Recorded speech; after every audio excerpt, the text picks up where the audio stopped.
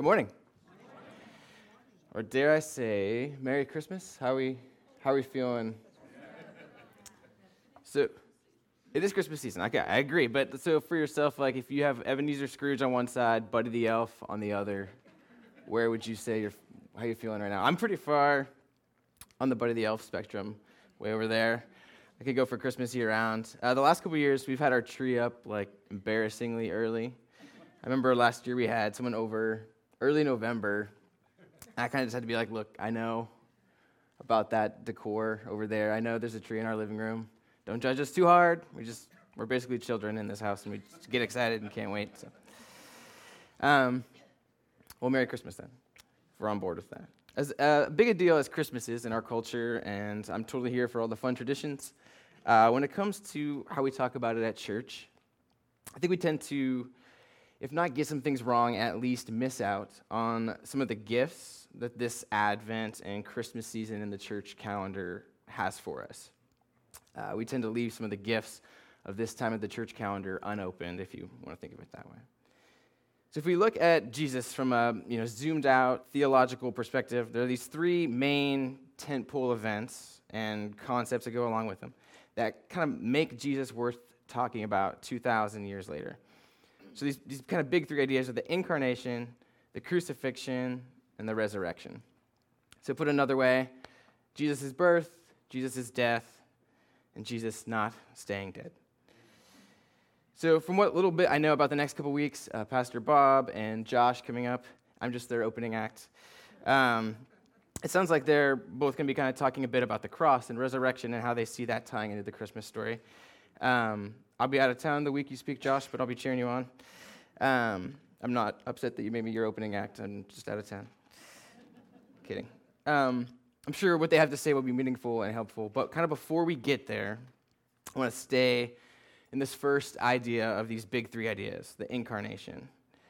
So I want to insist today that the Incarnation has its own story to tell, that it's not simply a necessary step on the way to Jesus' death and resurrection. I believe the Incarnation is about much more than that. It has its own story to tell. So if you haven't heard the word Incarnation before, you might notice it sounds like carnivore, carne asada, my favorite dish at the Mexican restaurant. It's all coming from the same root word, right? So this is John in the Gospel of John, kind of the prologue to his Gospel, John 1:14. This famous verse, he says, that which was eternal, often translated like the Word. There's lots of different ways to interpret that word. But essentially, that which was eternal, God became flesh and blood, literally incarnates. Basically, incarnation means to put on meat. Jesus put on a meat suit, like you and I are trapped inside, and Jesus put on flesh and became human. He got hungry and tired and sore. God needed snack breaks and bathroom breaks and got itchy. Probably smelled pretty bad most of the time. This is the desert, no Old Spice, right? And all of this is apparently good news for us in some way. In Luke 2, when the angel makes the proclamation of Jesus' birth, most people kind of recognize this passage, even if they've never been to church. You may have heard Linus read it in the Charlie Brown Christmas special, right? The angel says, "Behold, I bring you good news that will be for all the people." Good news for all the people. Which kind of, begs the question, what is this good news then? What is the story that the mystery of the Incarnation has to tell us? So my goal, my hope for today is to leave you just with a short, memorable phrase that can kind of become our meditation, our central idea to hold on to all throughout this next month, and maybe even for each Christmas season to come if it resonates with you like it does with me. We're going to spend the rest of our time fleshing this out, but here's the framework, the little teaser of what I hope we'll leave with. This phrase, God is blank, and God looks like blank. Fill in the blank. Make a little game out of it. So there's your teaser. That's where we're going. In 2 out of the 4 Gospels, we don't get any real Christmas story. Mark is the shortest, most succinct of the Gospels. He just jumps into Jesus' life without any other Christmas backstory. John's account, which is its own thing in a lot of ways, his gospel is much more like theological and mystical and nonlinear. His story of Jesus' life starts with some very poetic and deeply abstract and philosophical thoughts on Jesus' origin. But in Mark and John, There's no Mary or Joseph, no stable, no wise men, no Ralphie trying to get his own Red Ryder BB gun. None of that. All of our Christmas story source material is really just from these first two chapters of Matthew and Luke. And Matthew chapter 1 is where I want to start. So let's jump in at verse 19, where Joseph is in the middle of processing all this. So this is Matthew. Because Joseph, her husband, was faithful to the law, and yet did not want to expose her to public disgrace, he had in mind to divorce her quietly. So what you can see from this line is that Joseph is both a good, practicing Jewish man, and also just a good man who doesn't want to completely ruin Mary's life here. So because of this, he decides that just quietly ending the engagement is the best route. Verse 20, but after he had considered this, an angel of the Lord appeared to him in a dream and said, Joseph, son of David, do not be afraid to take Mary home as your wife, because what is conceived in her is from the Holy Spirit.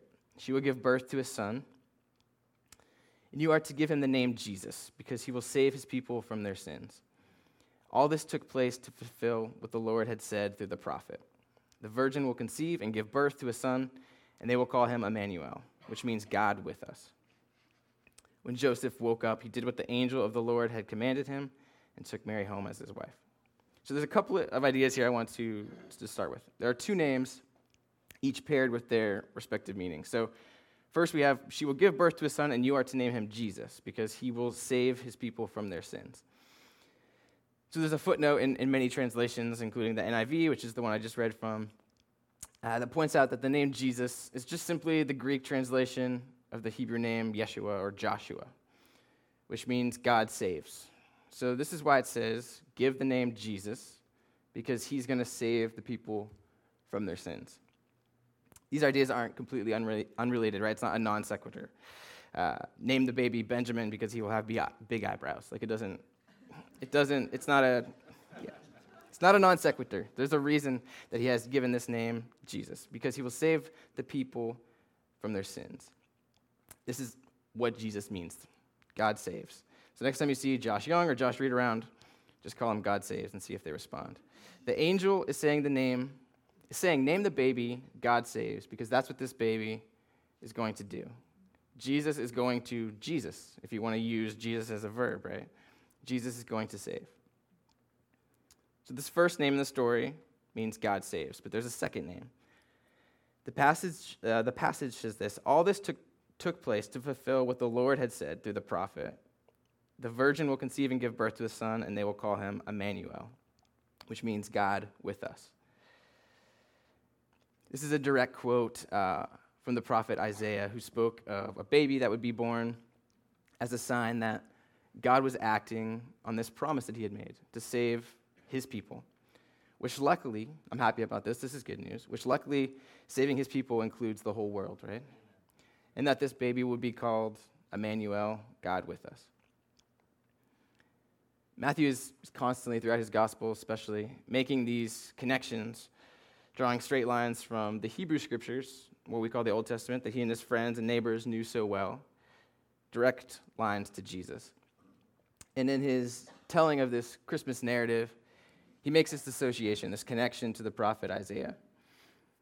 Matthew is saying this baby, Jesus, is this sign that Isaiah spoke of, is Immanuel, God with us.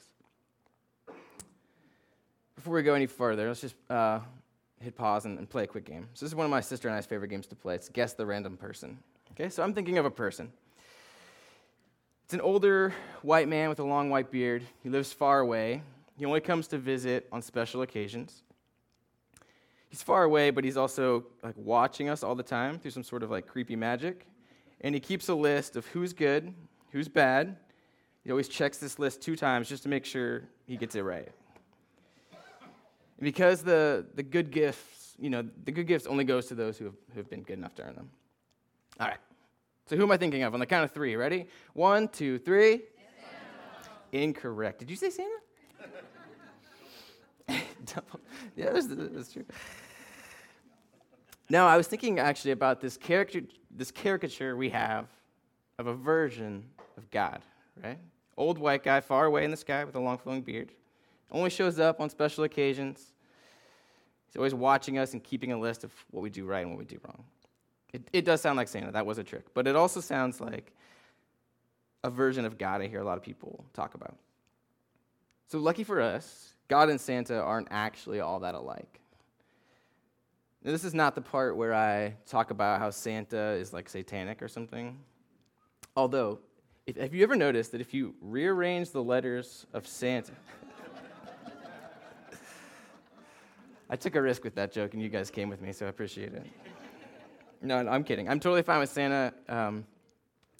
We don't really try to trick our kids too hard. We just sort of acknowledge it's a fun thing to go along with. But if you want to kind of go all in, lie to your kid's face for years only to break their trust, right, and their most formative... I'm kidding. No, I really love all the silly, Christmas traditions. I do. I want to live my whole life, keeping my sense of childlike imagination and silliness and wonder alive, so I'm here for it. My only problem is that this mythology of a distant, old, bearded dude who shows up about once a year to give us presents, if we've been good enough, kind of finds its way into, Christian theology, right? More likely, I guess, it's probably that this way of looking at God or the gods has been kind of deeply entrenched in the human psyche for as long as we've been around. Santa and Zeus actually do share a lot of similar qualities, right? Zeus looks like Santa worked out instead of eating all the cookies from around the world. There's a lot of similarities. If you or someone you know would describe themselves as an atheist, but would give a version of God that sounds a whole lot like Santa to describe what they don't believe in, I would say, great, I agree. I don't believe in a Santa Claus God either. The portrait of God Jesus paints for us is not one of a faraway God making toys for us to, go play with someday when we die. I don't believe in this Santa Claus God either. It's not the picture of God that Jesus painted for us. So to revisit my fill-in-the-blank phrase from a few minutes ago, the first blank we're going to fill in and then flesh this out a little bit more. God is with us. God is with us is the first blank. Here's a little saying I came up with. It's a little cute for my taste, but I do like it. Sometimes, especially around Christmas, Christmas music is great. It's cheesy. Great and cheesy can be the same, like on pizza. He's saying, here's the saying. Christmas is about God's with-ness. Christmas is about God's with-ness. With-ness is a weird made-up word, but I like it. If you are kind of unconvinced of the power of simple with-ness, let's just think of a couple examples. If you've ever experienced the loss of a loved one, I'm willing to bet more than anything a pastor said, no offense to the pastors in the room, even more than anything that was done for you, as helpful and meaningful as a home-cooked meal or a comforting word can be in those moments. When someone is grieving, the greatest balm to that raw wound is simply with-ness. It's a big part of why I still believe in the local church. The with-ness that happens when you live in this sort of community. I've seen this up close and personal for a few decades now. It's one of the many bizarre parts of my pastor's kid life, right? I have been on stage playing music at I don't even know how many funerals. It's a weird thing to brag about. But I've been to a lot of funerals, and most of them I've been up here playing music, looking out this way. I've had this unique perspective of looking at a funeral from the stage. From up here looking this way, you can see the raw power of with-ness when people are grieving, of people simply being with one another in their times of greatest sadness and hurt. And this is the image of God that Jesus gives us throughout the Gospels, a God that is not far off, but kind of right there with us in the thick of the sadness and the disappointment and the grief. With the power of the power of witness, though, is also seen kind of on the other end of the spectrum, right? Big life events like weddings and the birth of children, the more everyday things like a good meal or a concert or watching the sunset. What often makes these things special is that we are sharing them with others. Jesus did a bunch of big things, to say the least, right? Jesus broke up the status quo in all these radical ways. He gave dignity back to the untouchables of society. He befriended those who had no friends. He called out the religious hypocrites. And he was also just apparently great at parties. He was accused of being a drunkard and a glutton because he loved to hang out with the rough crowd and throw big parties, turn water into top shelf wine, invite the little children to places they weren't supposed to be. Obviously, people loved to be around Jesus. They loved to be with him. And Jesus, and this seems obvious, but I don't know how much we consider this. It seems that Jesus loved to be with people too. I don't think Jesus was just putting in his time tolerating people. I think Jesus loved to be with people. So Jesus gives us this image of a God who is not far off. An image of a God who is intimately with us in the highs and the lows. And coming to see this and kind of letting it actually sink into our DNA, I think is one of the great gifts of this Christian tradition that we're here participating in today. The concept of Immanuel, that God is with us. There's still more problems to kind of work through, though. So replacing the image of a Santa Clausian, distant God with a God who is with us is a great start, but it's only kind of half of the equation I want to tackle today. What if your image of God isn't someone you'd actually want to be with? How many of us have an image of God we even want to kind of be around? So here's kind of like a way to think of it. Imagine that Jesus walked into the room right now. What would you feel? I kind of tend to think that even the most cynical, disinterested person's going to be okay with Jesus walking into the room. Now I'm going to tweak the question slightly. Imagine that the God of the universe walked into the room right now. How would that make you feel? So for many of us, the answers to how we would respond to the God version of the question and the Jesus version of the question are actually quite different. And I think it's telling us something. I'm going to hit through a few scripture references here quickly. In the first chapter of Colossians, the Apostle Paul says, Jesus is the image of the invisible God.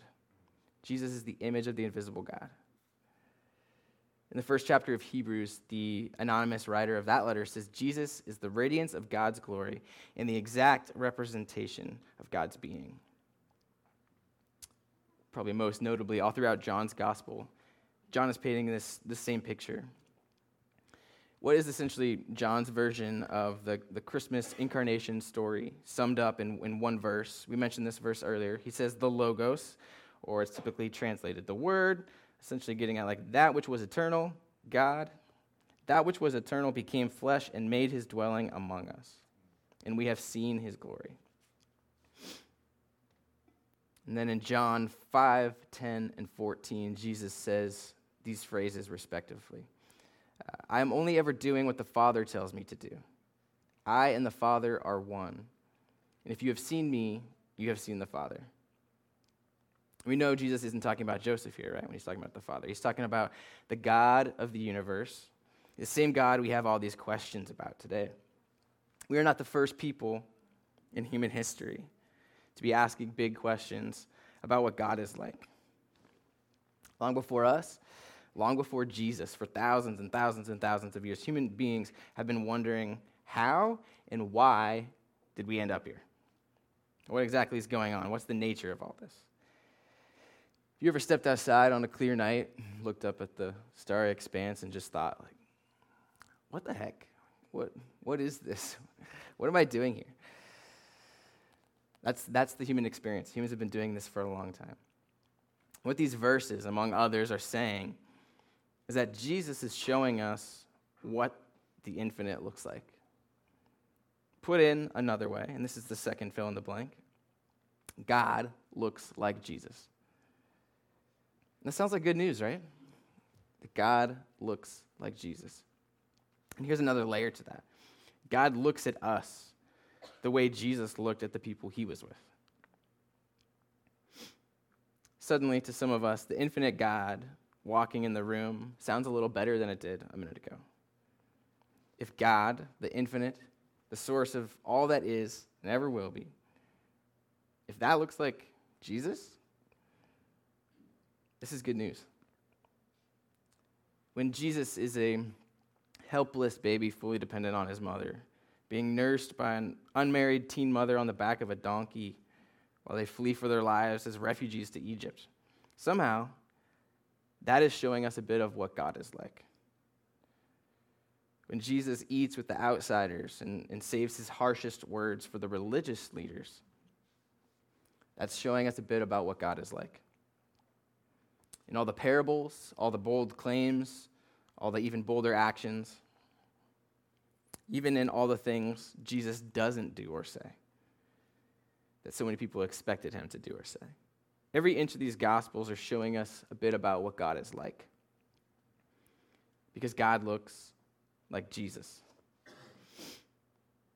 I think we can sense kind of right away that this is good news. I want to get even more practical about how we can use this phrase, this truth, that God looks like Jesus. Let's talk about filters and handles. This is where we're going. In the story of creation we have in Genesis, we're given this beautiful language that many of us know about how human beings are created in the image and the likeness of God. That is, all creation was made by God and declared good. But human beings carry something special, a divine spark. Something about humans are more like God than the rest of the creation. This is a two-way street, though. Human beings also make gods into our own image and likeness. And I'm not just talking about those times that the Israelites, they made idols of stone or wood, gold. I'm talking about what you and I do. We all, to some extent, make and are attracted to versions of God that look like us, that make sense to us. And this is not innately bad. I think our finite brains and experiences will never grasp or perfectly articulate an infinite God.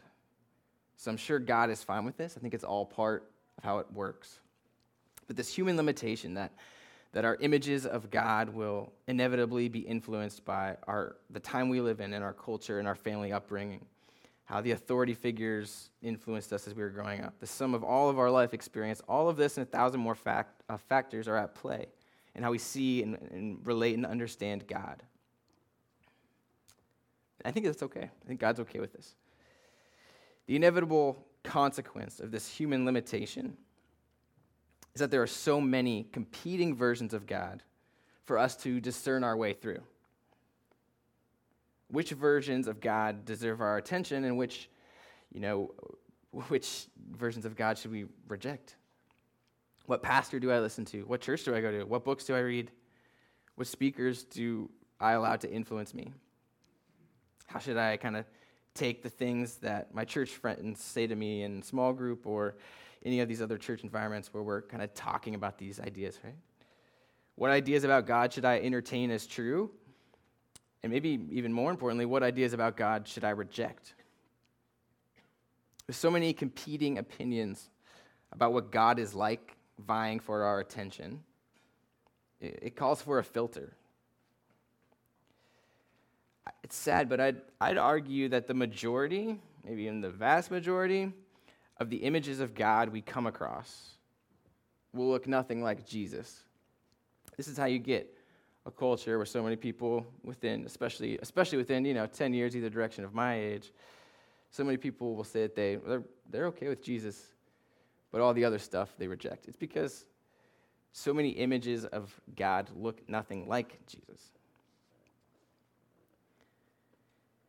Let me give you an example of how I would use this. I'm going to pick on one specific pastor, but he's been dead for like 300 years, so we're good. In 1741, Jonathan Edwards gave what is possibly the most famous sermon in American history, even though it was given a few decades before America became America. His sermon is called Sinners in the Hands of an Angry God.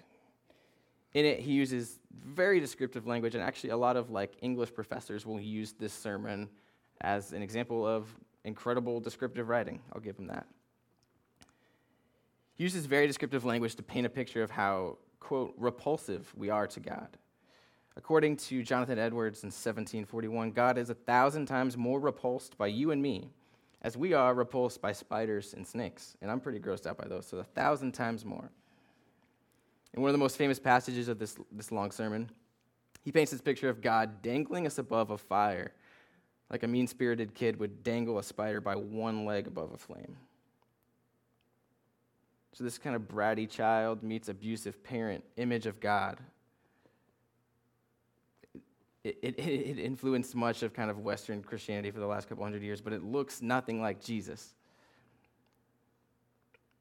It just doesn't. I'm firmly atheistic about that God too. Now I pick on Jonathan Edwards. He's just an easy example, and I didn't necessarily want to go on record calling out specific pastors and theologies from stage. It's not my style, and I only have so much time anyway. So. There are many angry versions of God out there today. It's not just relegated to kind of fire and brimstone classic sermons from hundreds of years ago. There are many angry versions of God out there, and not righteous anger, because I can hear that pushback already. Right? Well, Jesus got angry. He sure did. Not righteous anger fueled by love and with the ultimate goal of redemption. Just petty, angry gods that sound way less capable of compassion and forgiveness than just about any human I've ever met. And surely God can be more capable of compassion and forgiveness than I can, than you can. Not all gods are angry, though. There's some really nice ones. Some gods will make you rich. You just have to donate now. The current pledge drive, this pastor, he seems really nice. He just needs one more private jet. He's just got to be able to get to all the speaking gigs in time. So just donate now. God will make you rich in time. There are gods who only love certain ethnic groups. There are gods who look a lot like Santa Claus. You know, Mother Teresa evokes God's name as she gives her life caring for the absolute poorest of the poor in the world. And then on the other side, recently I saw images of Russian priests evoking God's name as they pray over weapons that Putin will use to wage war in Ukraine. Both talking about God, but only one of these looks a lot more like Jesus than the other. So there are many, many versions of God out there to choose from. Luckily, we have this filter, that God looks like Jesus. So if a God you are presented with doesn't pass this test, it's not the God Jesus was born to reveal to us. So God looks like Jesus. It's a filter. It's also a handle. Sometimes we need a filter because maybe we're actively trying to work our way through what we are learning about God. Maybe we're unpacking the religious frameworks we were given as a child, or we're in a church that we're pushing back against things we're hearing that kind of seem off. It's exploring new ideas about Christianity we haven't explored before. There's times we need that handle. There's times we need that filter. Other times we need a handle. Here's what I mean by that. There are times of unknowing, of agnosticism. And just a side note here, much about agnosticism I think is actually super healthy and actually biblical. I'm agnostic about a lot. We have this desire to fully comprehend and systematize everything, but that just doesn't work well for an infinite God. Boxing in infinity doesn't tend to work. So I would actually recommend a healthy dosage of agnosticism, of open-handedness, that we are very finite and limited, and God is not. And there's only so much we can know and understand and systematize. But that feeling of complete unknowing, and maybe even actively believing that knowing much of anything is actually impossible, that's a really hard place to live. It's hard to live life with a sense of meaning from that place of complete unknowing. It's hard to raise a family from that place. How do you pass down? It's impossible to know anything to your kids. For those of us who find ourselves in a place of unknowing, if you find yourself here in this place of unknowing but of curiosity, or of longing to kind of get back maybe a faith you used to have that's now in a place of unknowing, a place to start, or a bedrock when kind of nothing else makes sense,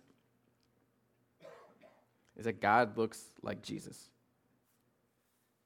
It's a place to start. It's a foundation to build on. I've done plenty of picking apart at my faith, swapping things out, abandoning some things, picking up new ideas, staying open-handed about others. And all the picking apart of my faith I've done over the last decade plus. This idea that God looks like Jesus will always be a baby worth saving from any bathwater for me. This is a foundation that I feel confident in. You can use this truth that God looks like Jesus. You can use it as a filter, or you can use it as a handle. Maybe even a lifeline if that's what you need in the time. Throughout the Hebrew Scriptures, these writings Christians call the Old Testament, there are stories of God slowly revealing himself. Seekers and prophets catching glimpses of God throughout the Old Testament.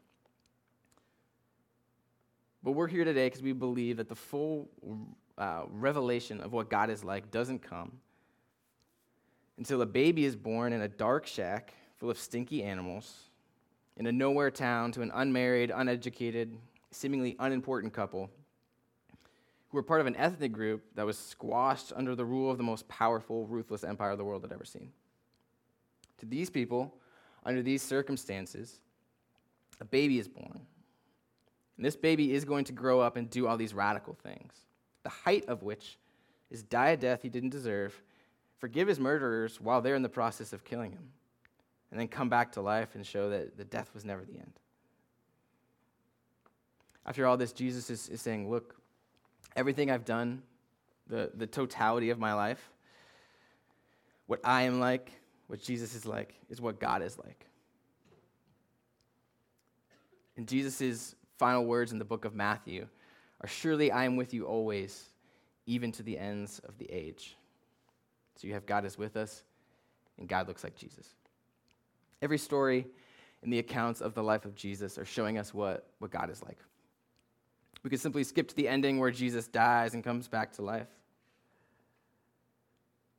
But reading it in this way is missing out on a huge opportunity, the chance to learn something about what God is like, which is to learn something about this seemingly unknowable shape of this mysterious existence we all ended up with. None of us asked to be born, right? To learn what God is like is to get a glimpse of an answer to the biggest questions humans have ever asked. And this is what the Christmas story offers us. Answers to two of life's biggest questions. Am I alone? And what is God, or the thing behind all of this? What is God like? The story of Jesus, of Christmas, is putting an answer out there. To are we alone, we get the answer that of Immanuel, God with us, telling us we're not alone. And to what is God like, to that we get 4 accounts of Jesus' life: Matthew, Mark, Luke, and John. They show us what God is like in ways our human minds can understand. That which was infinite and incomprehensible became a finite body that we could understand, so that we could grasp what the infinite creator and sustainer of the universe is like. The band can go ahead and come to the stage. I'm wrapping up. Wherever you find yourself in this Christmas season, if your life is chaos, kind of filled to the brim with school concerts and sports practices and long lines at Walmart, having to coordinate big meals with all the extended family, working overtime to pay for your kids' presents, maybe that's where you find yourself. Maybe this Christmas season is less joy to the world and more melancholy. Maybe you don't have a family like the ones that are in all the advertisements and the movies to celebrate with. Maybe that family never happened for you. Maybe the family used to be there, but there's been a divorce, or you used to have it and then you moved away. Maybe you never liked Christmas. Your heart is just 3 sizes too small, like the Grinch. Maybe you're newly in love or newly married or a new parent, or you're just like me and you're a big kid. And the Christmas songs and the Christmas lights all have an extra glow to them this year. Maybe that's you. Kind of wherever you find yourself, whether lonely or overwhelmed, doubting or enthusiastic, blue Christmas or rocking around the Christmas tree, wherever you are, I hope and pray that you would find some peace in this season. I hope and pray that you'll find peace in this season as you take with you this very good news of Christmas, that God is with us and God looks like Jesus.